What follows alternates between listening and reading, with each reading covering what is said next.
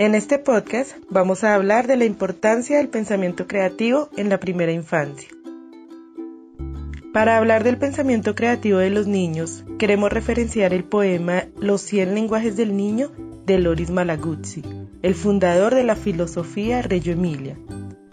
Este poema nos habla de las muchas formas que tienen los niños de descubrir, de crear, de expresarse y de relacionarse, y que en ocasiones, desde nuestro quehacer diario, desde nuestro afán y desde nuestro ser adultos, limitamos, y de 100 lenguajes podemos coartarlos a uno.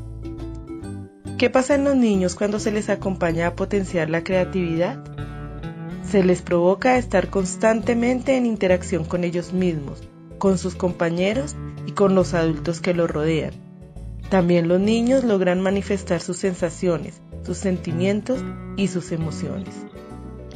Para lograr que los niños consoliden su pensamiento creativo, es necesario, por un lado, rodearlo de un ambiente que garantice climas de confianza y respeto, y por otro, relacionarlo con diferentes lenguajes artísticos, simbólicos, creativos y poco convencionales.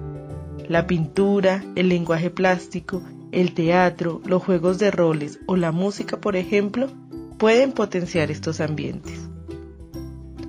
Esta labor debe hacerse desde que los niños están muy pequeños y tiene que estar presente en todas las estrategias metodológicas que diseñes y ejecutes en el aula. Te invitamos a que disponer ambientes provocadores se convierta en un hábito de nuestro pensamiento, pues así se logra entender lo importante que es que la creatividad ocupe un lugar en nuestro trabajo en el aula. Existen muchas estrategias y sugerencias para potenciar el pensamiento creativo. Hoy queremos compartir 3 de ellas, que son quizá las más cotidianas y efectivas para nuestros niños. Una de ellas es el juego. Dentro de la experiencia educativa IOT, el desarrollo del juego se vive como una estrategia de aprendizaje. Además de ser una acción innata de los niños, el juego les genera ideas, los invita a reconstruir, a transformar, a negociar y a reinventar, proporcionándoles placer, deleite, alegría, movimiento, intercambio social y cultural. Cuando un niño juega, crea reglas, crea espacios, crea personajes. Eso lo podemos apreciar cuando un niño coge las sillas y las pone una detrás de otra para hacer un tren en donde viajan a lugares lejanos. Ahí se está potenciando ese pensamiento creativo. O cuando juegan a la escuela, o a la mamá o al papá, cuando se inventan partidos de fútbol con cualquier elemento, cuando en el parque se convierten en piratas. Todos estos juegos logran fortalecer su creatividad. La segunda estrategia para fortalecer el pensamiento creativo es la disposición de materiales al alcance de los niños. Pero hablamos de materiales poco convencionales, más no de juguetes.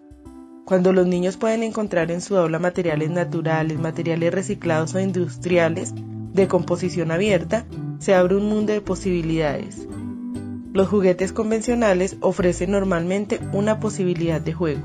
Una muñeca es una muñeca, el carro es para rodarlo y una pelota para patear. Son usos cerrados. Mientras que los materiales poco convencionales le permiten al niño crear. Entonces una caja es un carro, esa misma caja es una casa, esa misma caja puede ser un túnel. Y así, las semillas de eucalipto son arroz o los ojos de una mascota.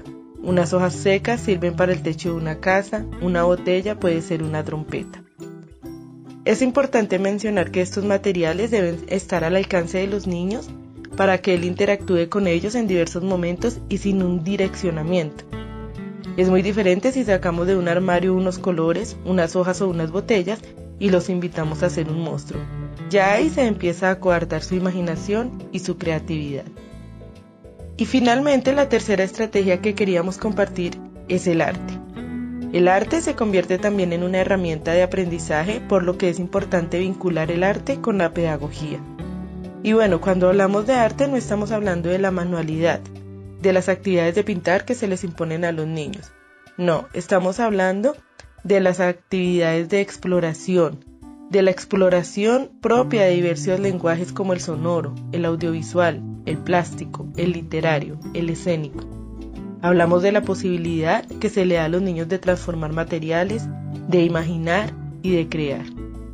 El arte es un poderoso y eficaz vínculo entre la razón y la imaginación.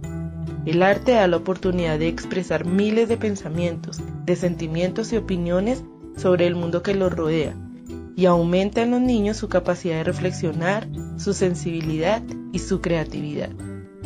Como dijimos, hay muchas estrategias que pueden apoyar los procesos creativos de los niños, ofreciéndoles muchas opciones, mostrándoles que no hay un camino sino miles de caminos para llegar a algún lado, mostrándoles que hay 100 lenguajes.